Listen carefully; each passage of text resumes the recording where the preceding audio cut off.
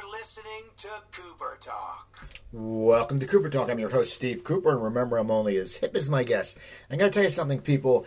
This week, weather-wise, has been insane, okay? Now, you figure, I moved back a year and a half from L.A. I am from New Jersey. I know what cold is.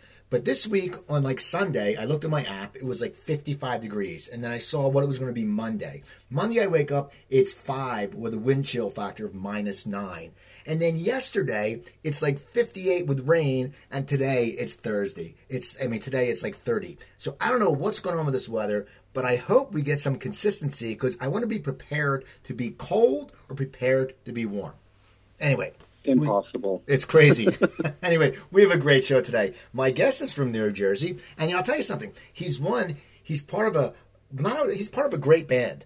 But the second thing is, he's part of a great band that's from New Jersey. And third is, he's part of a great band from New Jersey that actually had a song on Miami Vice. And you know, you people, I love the 80s. And my guest is the Smithereens guitarist, Jim Babchak. How you doing, Jim? Great, thank you. And I'm one of those people that went out to see the solar eclipse when it was 5 degrees the other night. I'm looking at it, 10 seconds go by, and I'm getting frostbite. And I'm like, okay, I've seen enough. Well, yeah, it's amazing because, you know, it's been, everyone's saying it was going to be this crazy winter. And knock wood, you know, we've been lucky that the big storms have been missing us. But, you know, we're not used to a wind chill factor -9. You walk out and your hands feel like they're going to fall off. Yeah, and I'm in Jersey City right now, so I'm right by the Hudson River, you know, overlooking, looking at Manhattan, you know, where the new World Trade Center is. And it's wind. The wind here is crazy. It'll just, if I was wearing a toupee, it would knock the toupee off my head. Jersey guy, and I love the fact. And then, you know, you're in this band from Jersey. When did you start playing guitar and getting into the music world? 1968 or 9. I had accordion lessons before that, 1964, and coincidentally, our bass player Mike Pizarros had the same accordion teacher, and we had our communion together when we were 7 years old. And then I played the violin in 66, and then my dad let me get a guitar, which was a real piece of crap from, I don't know if you remember Two Guys. Oh, yeah. It was, it came with a little plastic amplifier, which we used to use at the Dirt Club to tune up our guitars in the 80s when we were, you know, playing there. And I remember one night it just started smoking and then it just fizzled out and that was it. We couldn't afford tuners back then. But anyway, yeah, guitar. And then, you know, I met Dennis in 1971, and then when I was a freshman in high school, and then you know, we started playing together immediately. So that's how it started. Now, who were some of your influences back then? Because, you know, everyone sits there, you know, you sit there and you think about New Jersey, and now the sound has come later. Like, I grew up near Philadelphia, so in the 80s, our sound was the Hooters and the A's and you know, Robert Hazard. And New Jersey, I think of Springsteen and Southside Johnny. But who were your influences when you were really cutting your teeth on learning to play the guitar? Well, you know, it's easy to say the Beatles because it made an impression on everyone at my age, but it's not just that. It's AM radio. What was the thing? You know, when I was in 7th grade, and you know, the Guess Who, the singles like No Time Left for You, and just everything that was on the radio seemed to be great. You know, and you had Johnny Cash, you had the Beach Boys, you had Motown. You had the British Invasion. You had a very eclectic mix of music, you know, country. And, you know, the other day I had Rose Garden in my head for some reason by Teresa Brewer. I couldn't get it out of my head, you know. So it was just everything that I grew up with, you know. And then once I got FM radio in the 70s, and it was all over, you know, because then you started hearing all the longer versions of songs and album cuts that you would never hear on the radio, you know, by The Who and the Stones and, you know, all that stuff. The Kinks, you know, Dennis and I, we started to go see the Kinks live back in 74 and never missed a show. we would go every night. Now, when you guys were sitting there, you're listening to music, you're playing. When would you decide when you wanted to really put a band together and take it seriously? Did you go to college, or did you just graduate high school and go into music? I'm just like John Belushi. I went to a 2-year college for 6 years and never graduated. I'm like 4 credits away. And I actually went back and said, "Can I get the degree from life experience?" And they said, "No, we don't do that here." But anyway. Our career paths changed. My dad owned a tavern, and I was destined to be a tavern owner. But what happened, and Dennis and I kept playing all along. We had different lead singers, and, Mike was playing bass, and the 3 of us already had a sound. We were all together, and then, we met Pat through an ad. And but before we met Pat, when we started to get a little serious, was going to CBGB's after a Wings concert in 1976, and we saw a band called Television, and they just blew me away. And when you're a kid and all you see, you go to Madison Square Garden and you see these, The Who or Zeppelin or whatever, and it's like larger than life. And as a kid, you're like, how the hell can I ever achieve this? How can I even possibly think that I could be in a band, and make records? But that night when we went to CBGB's, Dennis and I, it seemed so real to me. And then the bands coming out of there got signed. The Ramones, Blondie, Talking Heads. I saw them there with 3 people in the audience. And that's when I realized, hey, let's give this a shot and let's get serious about it. So Dennis put an ad in the paper, and he met Pat. And then, there it was. We had a lead singer who could also write songs, and it went from there. But then it took us another 6 years to get a record deal. So, we just played every club imaginable that we could. We even went to Boston and Ohio, spread out a little bit, but that's couldn't really get far because it really took a record deal and radio airplay to get exposure, and then you're an overnight success, right? After all those years. Well, now you were sitting there. You said it took 6 years. I'm sure you're cutting your teeth playing, all the gigs, the bars, as you said.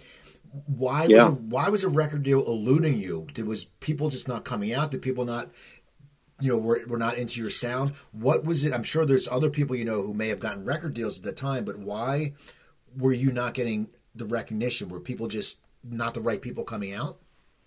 It's just not the right people. I mean, Pat sent and we sent letters and demos to every record label imaginable, everyone, and we got rejected from all except one. Eventually, Enigma Records out of California. It's funny. A lot of people thought we were from California after we got signed. We had to say no, we're from Jersey, but. And it was just because we had an independent record out, and the guy that just got hired at Enigma happened to know our name from when he was a college DJ and played one of our independent records, Beauty and Sadness, and he figured he'd give a tape a listen, and it was just by chance that he listened to the tape and liked it, and then played it for the powers that be at the company. I forgot the original question. I think I got a little off. No, I was just asking why weren't you getting? You answered it right. I was saying why weren't you getting signed, but you did get signed. Well, but it took a while to this guy. He had to know your music from college radio. Yeah, and the other thing is, I don't know if the radio or record labels were ready. Because I guess REM had a little splash going on with their first thing, and it's funny when our first album came out, I go into a record store and look under rock, and I wasn't in there, and they had this new section called alternative rock, and I'm like, what the hell is alternative rock?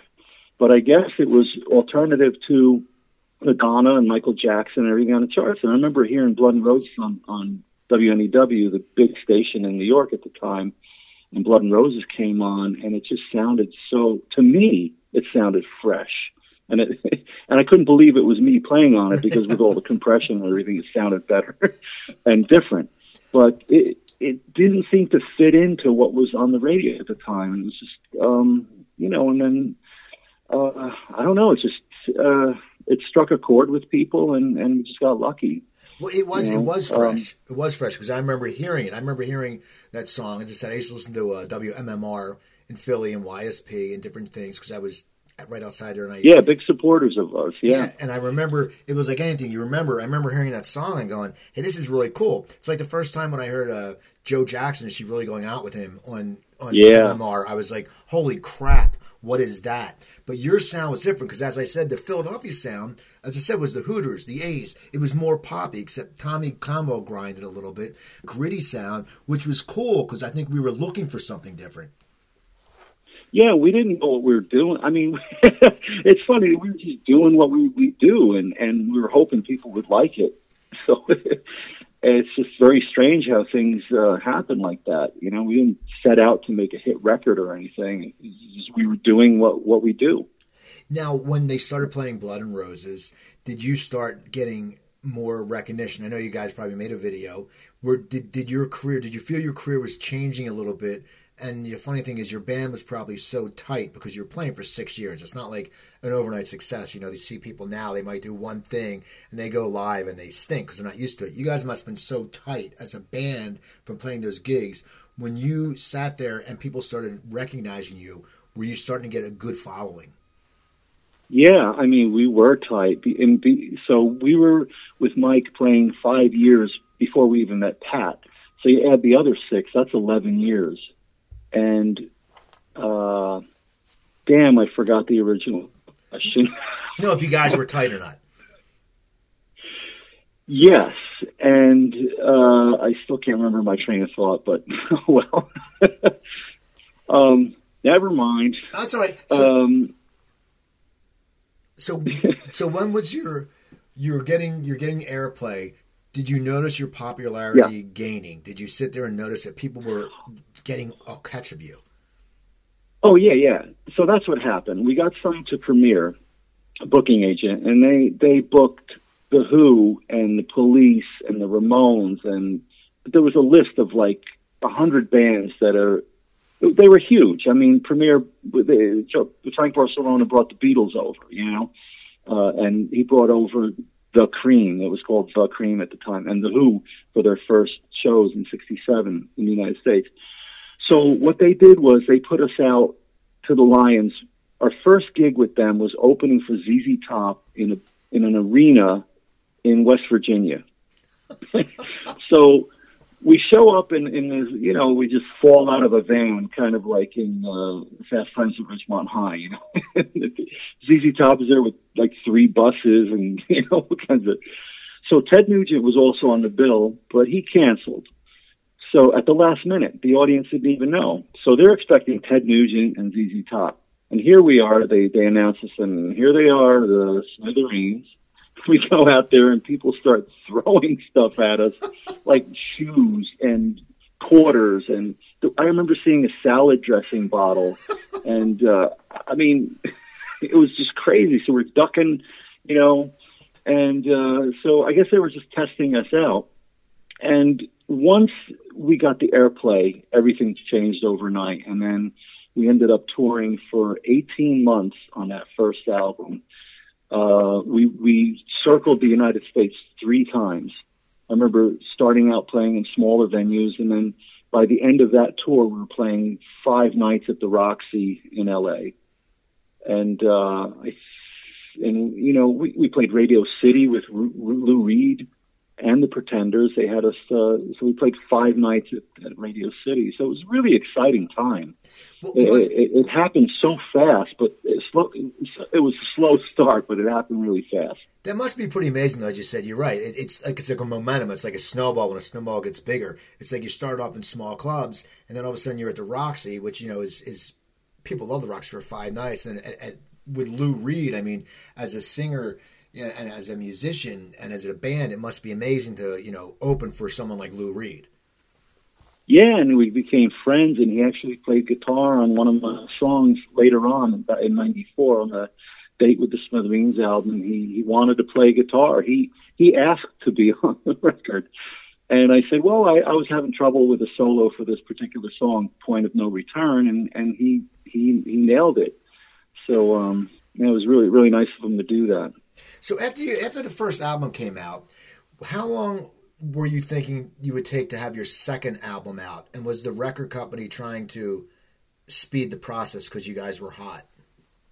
Yeah, they wanted one immediately. And, Pat hunkered down and was working on lyrics and songs, and we got together and just hashed it out. And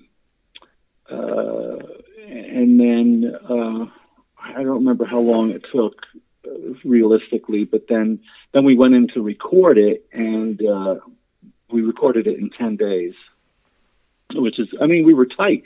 We were on the road for 18 months, and it was just so natural. Pat came up with these skeleton ideas for songs, and then, finished up the lyrics, and we came up with our own parts to give it that Smithereens sound. Now, how do you come down after being on the road for 18 months? Like, how do you sit there and unwind? Because people don't know. 18 months is an amazing amount of time. And as you said, you're traveling, you're in different hotels, and I'm sure every hotel started looking the same to you after a while. How do you refocus and get back into normal life after doing something that long? There really was not a normal life at that time. I didn't have any kids yet. My wife at the time was working, and there was no time really to unwind. You just got right back into it. I'm trying to put myself back in those days, and I missed a lot of weddings and funerals and stuff like that. But I was supposed to be a best man at a wedding, and I couldn't make that. But actually, two that particular year, and you just keep going. And I told my wife at the time that, you know what, this is just temporary. Just bear with me. Because she was having a tough time with me being gone for months at a time.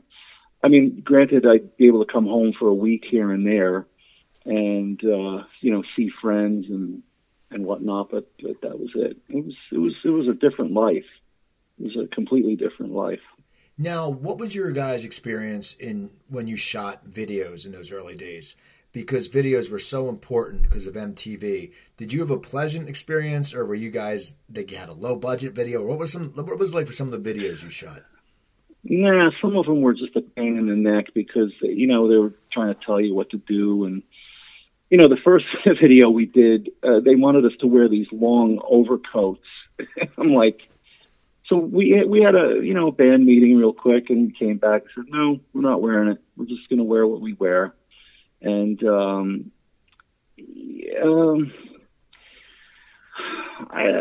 looking back, it was a waste of money for a lot of them because, they ended up costing at a certain point. It started becoming, thanks to Michael Jackson, everything skyrocketed after he made that, the $1 million one. So we ended up spending like $100,000 per video towards the end, and MTV wasn't playing it. They weren't playing each one. The only ones that were really heavy were Blood and Roses and Girl Like You, and the others were just, they played occasionally, and it was just a total waste of money. And that comes out of our record royalties. So there you go. We spent all the money on the videos, and then we weren't getting any record royalties. Any money we made was from our sweat of touring, Now, to me, that would piss me off, because if you guys could say, hey, we don't want to spend a lot of money on the video, but of course then MTV was sitting there and they, as you said, wanted the videos, that would piss me off as a musician that you couldn't make that call. But it was a record company that made those calls, right? Yeah, and then we owe them the money, because they front the money for it. It's wasn't a good system. There were no guarantees. Now, as you're going through and you're playing, what are your goals? Do you want to be a huge band, or are you happy that you're playing these great gigs? What's in your guys' mind at that time? At that time, and still today, I look out into the audience and I see a lot of happy faces. People are just having a great time and they're thrilled. And I mean, I saw it the other night. It just blows my mind, and I just love playing. You know, I never considered myself a rock star. I would never use that term to describe myself. I'm a working musician, and I have passion. Dennis and I know Mike too, we have a passion for playing music and escaping from, you know, the day-to-day life and just giving people enjoyment as well as ourselves. You know, I enjoy the hell out of it, and every time I get on stage, it's 100%. You're getting 100%. You're not getting. I'm not dogging it. None of us are dogging it. Now, I don't know if that answers your question. Yeah, it does. Now, you also, I was going on your website, and people's website is jimbabjack.com. What was it like, and this is the funniest thing I've seen on a website because I used to watch the show. What was it like playing on the Joe Franklin show? Well, we didn't actually play. Dennis and I did an interview with him. You know, I don't know if he's one of those people that had photographic memory, but he knew a lot. He knew so much about us, and he gave it. It was a great interview. It was so much fun. I don't know how he did it, but it was just amazing. I don't know. I did get some calls at the time that, hey, I saw you on Joe Franklin. I'm like, really? You actually saw that? But it was fun to do. Dennis wanted to do it, and you know, I just tagged along, and yeah, it was great. It was great. We were trying to get on his show before we got signed, but he, you know, they kept blowing us off, and I guess we weren't famous enough to be on the show back then. Well, a lot of people don't even know who Joe Franklin is, and if you grew up in this area, it's just like a lot of people don't know who Uncle Floyd is. You know, if you grew up in this area, you know who they are, and they're like icons to us. I mean, it's just funny that people don't know. Like, you say Uncle Floyd, and a lot of people go, who the hell is Uncle Floyd? And you go, Oogie, and they go, who the hell is Oogie? And I'm like, hey, you have to be from New Jersey. Yeah, it's very isolated. I mean, I actually I heard a couple of Uncle Floyd's 45 records that when we did his show, he was selling them at like the reception desk. So I have the Oogie single La Di Da Da, and I have Deep in the Heart of Jersey. You know, so we still have those singles. Now, you also did SNL. What was that like? Because everyone says back in the day, because everyone watched SNL, after you played, people just recognized the band and your record sales went up. What was that? Did that happen to you guys? Yeah, it was a little better than the Uncle Floyd show.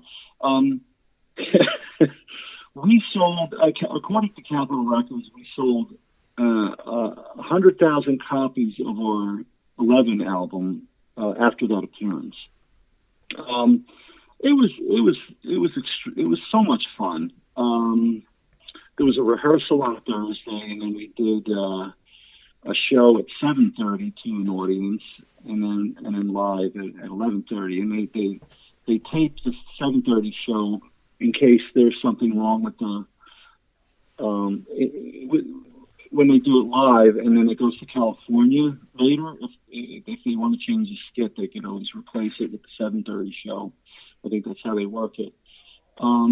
It was exciting. It was just really exciting. They sent the limo to pick me up, and we stayed in New York, and there was an after party that lasted till 5 a.m. It was just, you felt like you were on top of the world. You know, you're live in New York. I mean, come on. You know? And it was all downhill from there. Yeah. Well, as a band, you guys have been around for a long time. When Pat passed, how did that affect you as a band? Because, you know, I think you guys have been together for what, 39 years now or 40 years? Yeah. Yeah. What is that like? I mean, I'm sure you knew something was coming, but as a band, do you sit there and say, you know, that's our backbone, that's our brother, you know, because you guys have been around for so long. How does a band deal with that? Because it's something that, you know, it's it's like a brother. I know. It's not easy, and I tell people it's not easy. But here's the thing. I lost my wife to cancer. It's going to be 3 years now, and a lot of life-changing events. And I guess in a way that sort of prepared me for this. It's like, what am I going to do now? What am I going to do? I'm going to, go to work, sit in an office in a cubicle, and or music is our therapy too, and it's our legacy. We created this sound, and even though Pat wrote most of the lyrics, I also wrote songs with him, and we all wrote songs together. It's our music, it's our legacy, and people overwhelmingly want to see us play. And I could see it on their faces, especially last week we did 4 shows, and it's like therapy for me, and people want to see us. So somebody's got to play this music. I mean, you can't just let it die. I think if you just stop playing, it's just going to go away, and people are going to forget about you. And I don't think Pat would want people to forget about his legacy either. Now, yeah. No, go ahead. No, and I mean, I think that's it. And it also, our friends, we have Marshall Crenshaw, who actually played on our first album, Especially For You. He played keyboards on Strangers When We Meet, and he played a 6-string bass on White Castle Blues. And Robin Wilson, who's a huge fan of ours, he was working at a record store in Tempe, Arizona, when we came through signing autographs, and he was a fan since before the Gin Blossoms. And there are quite a few other singers that want to guest sing with us. So I think the way we're going now, I mean, we're not looking for any permanent singer, is to let our friends sing our songs and have fun with it, and it's exciting for us too, and it makes it interesting for the audience too to hear different people singing our songs. So I thought it would be kind of, we don't want anybody that sounds like Pat. I think that's a little creepy, because then you're replacing him, and it's not about replacing Pat. You can't replace Pat. He was a wonderful singer, a wonderful songwriter, one of the best in the world. And but the music needs to be heard, and who better to play it than the 3 guys that played on the records and have been doing the live shows for all these years. Now, how are the fans taking to it? Because, I mean, they love your band. Are they sitting there? Because it's funny, Robin was on my show a few weeks ago, and he was really excited because he's like, I'm going to be going out with the Smithereens. And how do the fans take it? Because I think your fans are loyal fans, and especially, if you play in Jersey, in this area, people here are loyal. I mean, bands that have been around for a while, we're gonna support. How have the fans been? Have they just been loving the shows? Yeah, overwhelmingly. I mean, we are so lucky that we can bounce back from this tragedy. Yes, our fans are very loyal, and Robin, he's so enthusiastic, and so is Marshall about fronting the band. It's exciting for them too, and they're not using cheat sheets. They practice. I mean, Robin, he puts so much work into the phrasing and everything. I hear him rehearsing like before a show in the next room, and it's just total professionals. We're working with, putting 100% out, and it shows. I mean, the show we did in New York at Sony Hall was incredible, as was down in Virginia recently at the State Theater, and it was just it was so exciting. I feel like I'm 18 again. I really do. Now, a while back, you toured with Tom Petty. What was that like, playing with someone like that, who also has such a dedicated audience? Were the crowds just amazing every night? They were. I mean, geez, we got a standing ovation every night, which for an opening act is almost unheard of. And sometimes I'll go to a show and there's an opening act, and people aren't in their seats yet.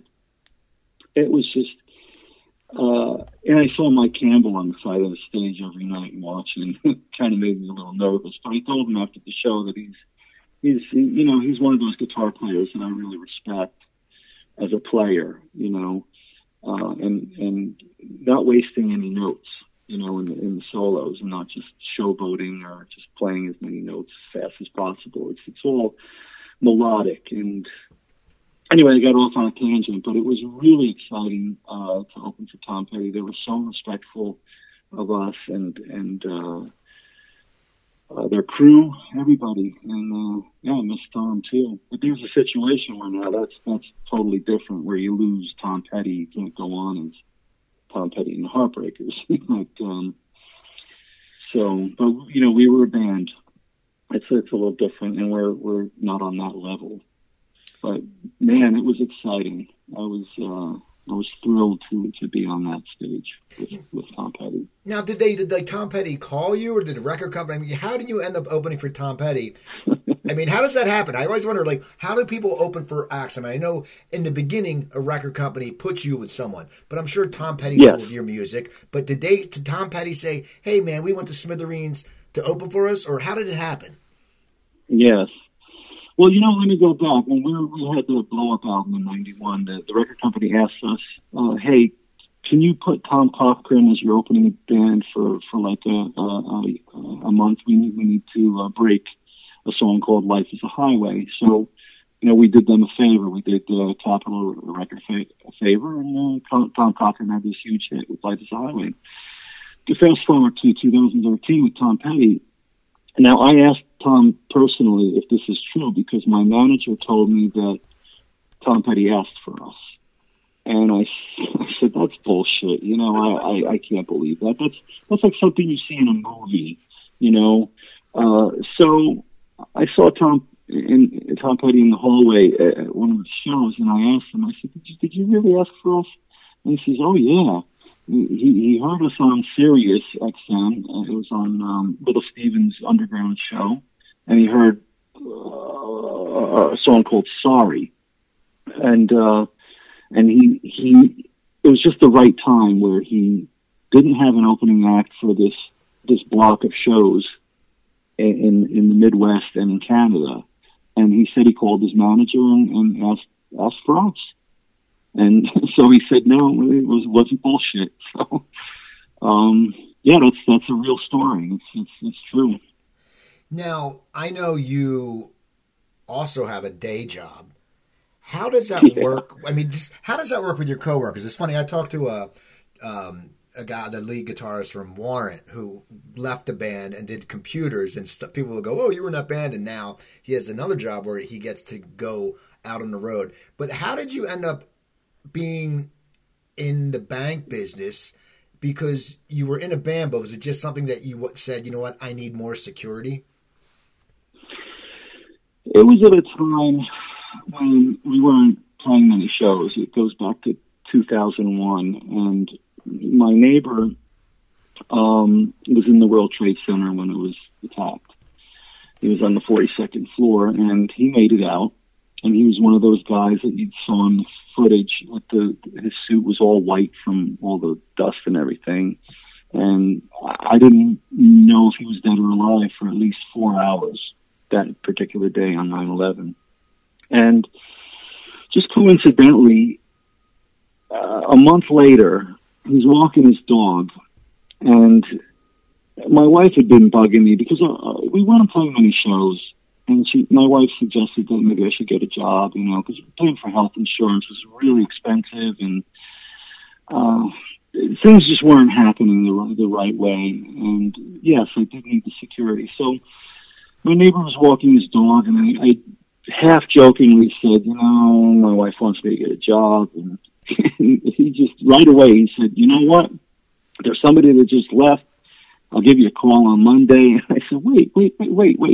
What do you mean? I mean, I can't go to work. I don't know anything about it, about banking. I have no resume. I mean, he said, don't worry about it. Just, make a resume, and you'll learn what you need to learn. So, I started out in New York, coincidentally, right across the street from Radio City, where we played a bunch of times, and I actually started tearing up a little bit. Like, what the hell did I do in my life? That I'm working in an office now, but it does provide a steady salary, and I use my vacation time to go tour, and when the Tom Petty tour came up, that was kind of rough because it was during a time where employees were not allowed to take off because it's heavy season, right? And I went to my boss and I told her about the Tom Petty thing, and she never heard of Tom Petty.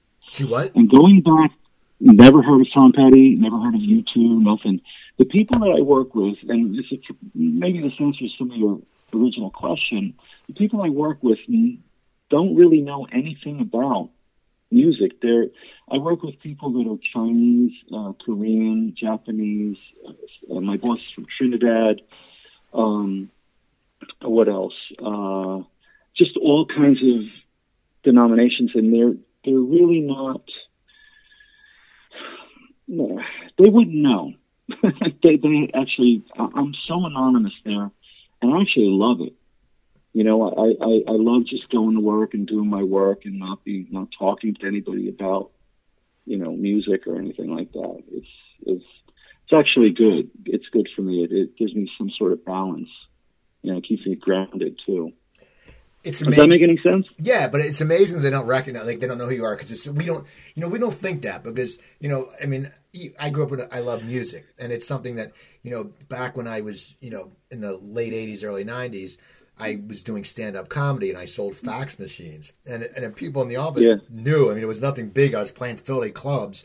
But it's just weird that you guys have gold records, and these people have no idea who you are. And to me, that's and it probably is refreshing for you because people would probably be like, hey, can you get me tickets? Hey, can you give me this? Yeah, no. And then one of my bosses, when Pat died, saw all this. There was a lot of hubbub at work, and then she went online and noticed that, the New York Times had an obituary for him and all this stuff. And she's like, I didn't realize you were that famous. I said, I'm not that famous. And she said, what are you doing working here?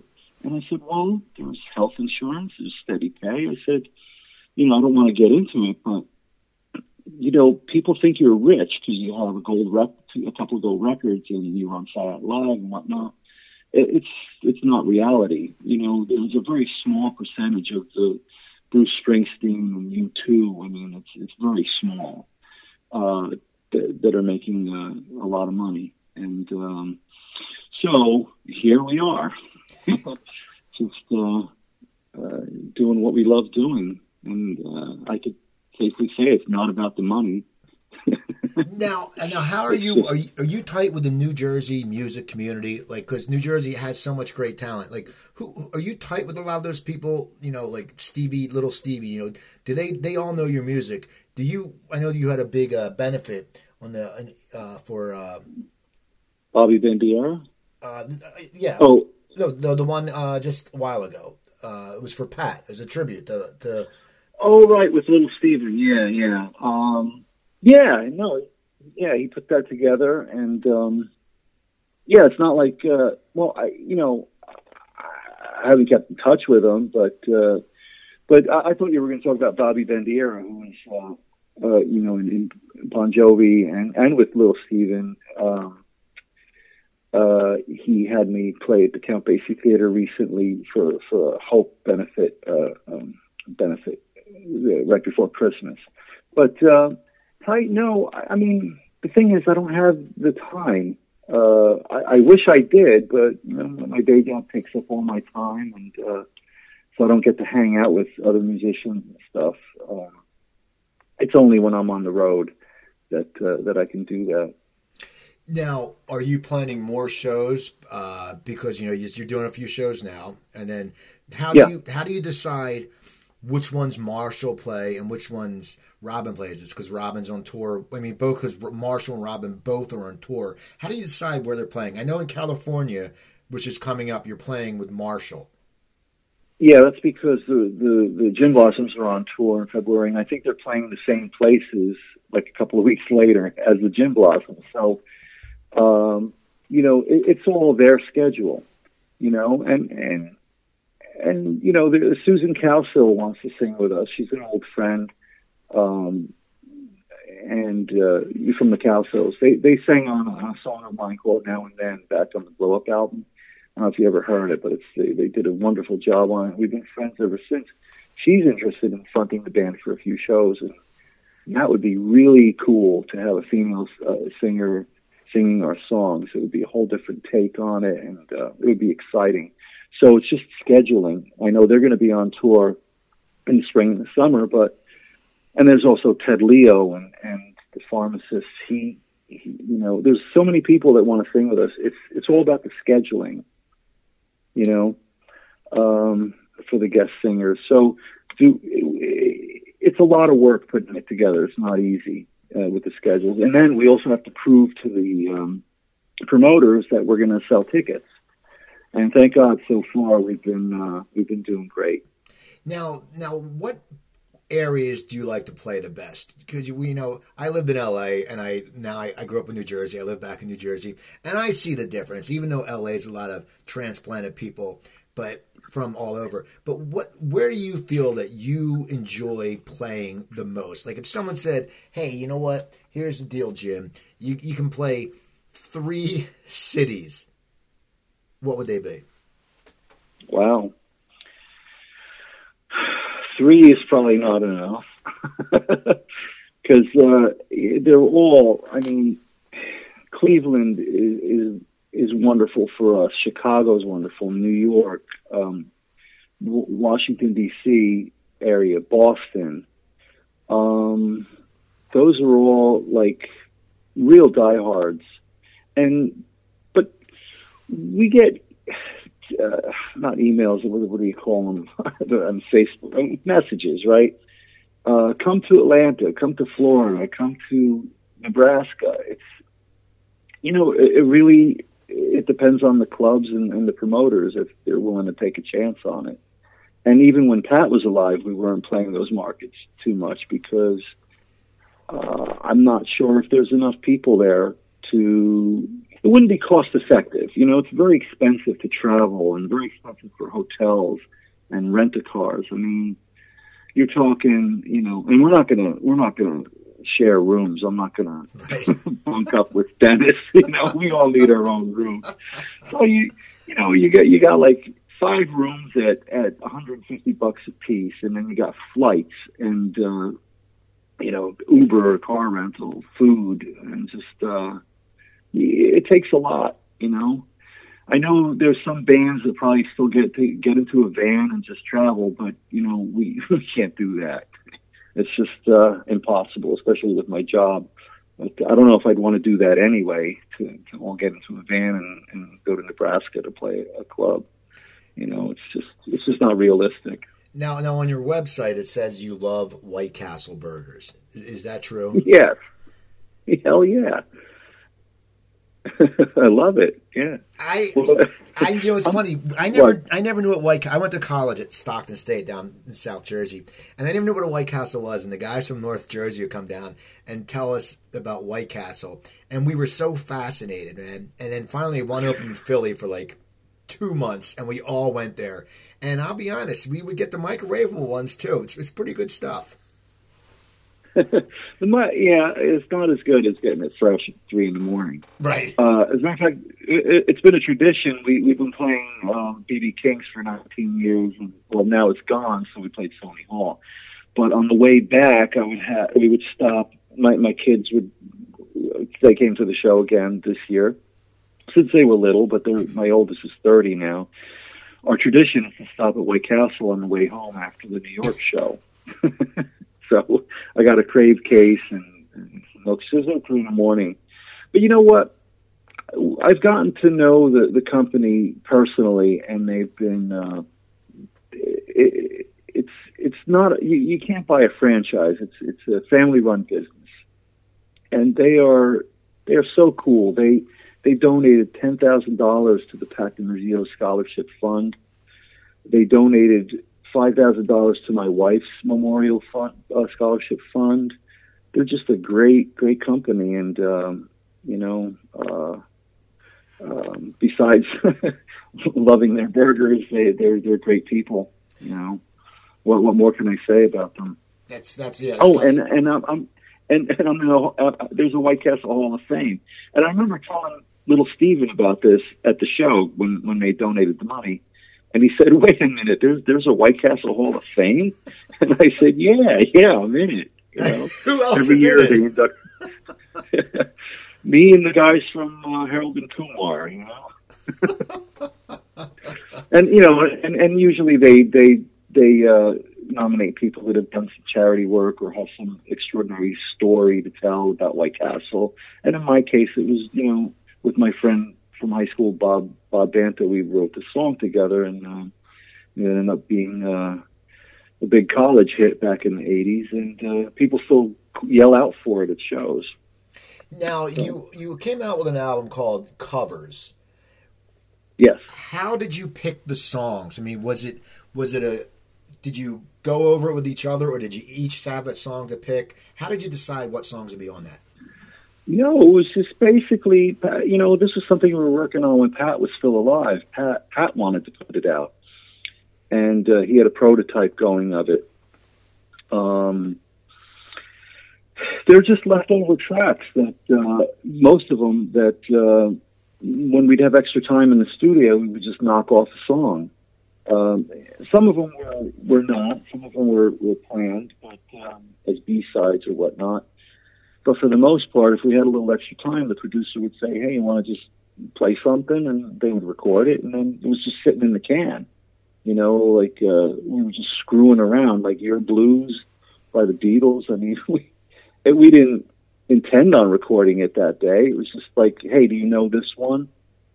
Just kind of blew through it, and it was usually just one take. So, Pat, he was an archivist, as is our drummer Dennis, and he realized, wow, we have enough here to put out a whole album's and more worth of cover songs, and people should hear it. So that's how that came about. Now, is there new music in your future? Do you guys want to write more? Absolutely. Okay, now how do you write? What's your writing process? It's always different. I mean, sometimes it's the music first, sometimes it's the lyrics or the melody. And now with the iPhone, I can, when I have an idea, I can just hum it in there. Or sometimes if I'm making dinner, I'll stop and go in my room because I got an idea, and I'll pick up the guitar and tape it and put it on my phone. And then go from there and see if anything gels. And usually it's with a hook. It's, with some lyrical hook, and then you just build on that. But it's always different. And, we talk about it. We talk about, with Robin and Marshall and Susan and Ted, Leo, that, we are going to be working on some new songs. Absolutely. Well, that's awesome. And, we're a working band. I mean, I keep telling people we're lifelong musicians. We're in it for life, and we're not going to stop. I mean, why should we stop? Right. Exactly. Now, one final question I want to ask you. Now that, Pat's gone, and when you play live, you were along for you were guys together for so long, and you have Marshall and you have Robin, who loves your band. But is there a trust factor ever, because you knew exactly what Pat would do? Is it hard to adjust and put your complete trust into these new singers? It was hard at first because, it's been a year now since Pat passed away. I mean, believe it or not, and time really flies. It really does. In the beginning, I used to rely on Pat. Like, I don't know what it is. You're a creature of habit. Humans are creatures of habit. And if there was a solo coming up, I expect Pat to say, Jimmy, before the solo. And when I don't hear it, sometimes I get a little lost, and I'm like, wait a minute, I'm supposed to play a solo here? I just had to adjust. And Pat is with us. I mean, he's there with us every night when we play. I feel his presence. And Marshall, Robin, they've really adjusted to the whole situation, and it's just it's amazing how it works. It amazes me, but it does work. Well, I want to thank you for taking time from I know you're busy today, and you're going to be going to California, which is great. Do you have any plans to ever try to get to Philadelphia? We would love to see you in Philadelphia. Yes, we'll be back at the World Cafe. I'm not sure when. There were some things we had to work out. We didn't make it this January because, again, we used to play the World Cafe for 18 years in a row every January. But I think there might be something, I don't know, in the middle of the year. And if not, I'm going to, see if we can go back there in January next year. But absolutely, and then there's Sellersville, which I'm not sure of. We haven't been back there in a little while.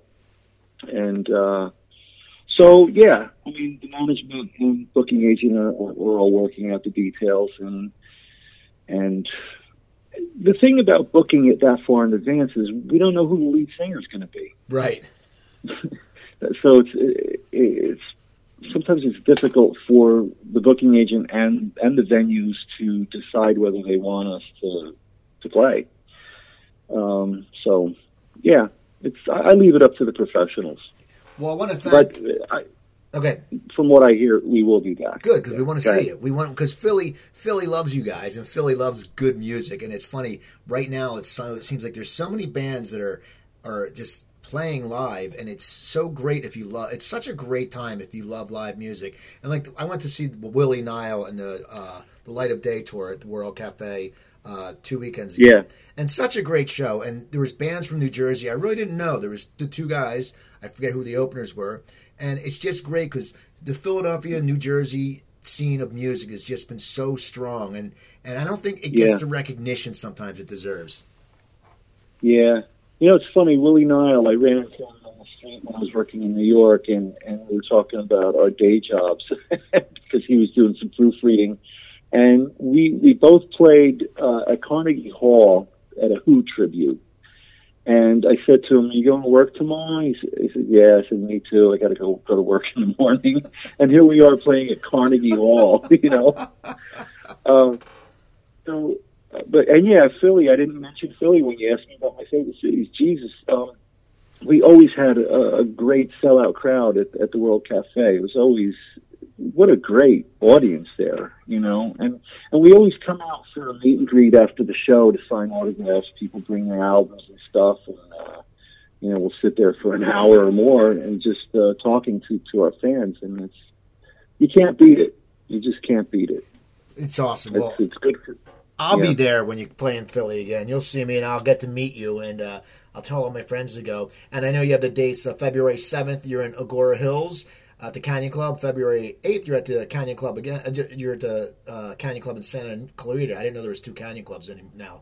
Pasadena the Rose is a great place, and the Coach House is a great place. Yeah, that's another one. That club we've been playing since 1986. And they still have the same damn tables. Have you ever been there? Yes. Because during Blood and Roses, I go out onto the tables. And I don't know if I'm going to do it this year because they're kind of rickety, It's the same tables that have been there since the 80s. So I don't know if I'm going to do that this year. Well, have fun. I want to thank you for taking time. People, go to officialsmithereens.com. You can also go to Jim's website is jimbabchak.com. People, go to my website, coopertalk.net. You'll find over 700 episodes. Email me, Cooper at coopertalk.net. Follow me on Twitter. I'm Steve Cooper. I'm only as hip as my guests. Don't forget, drink your water, eat your vegetables, take your vitamins, and I'll talk to you guys next week.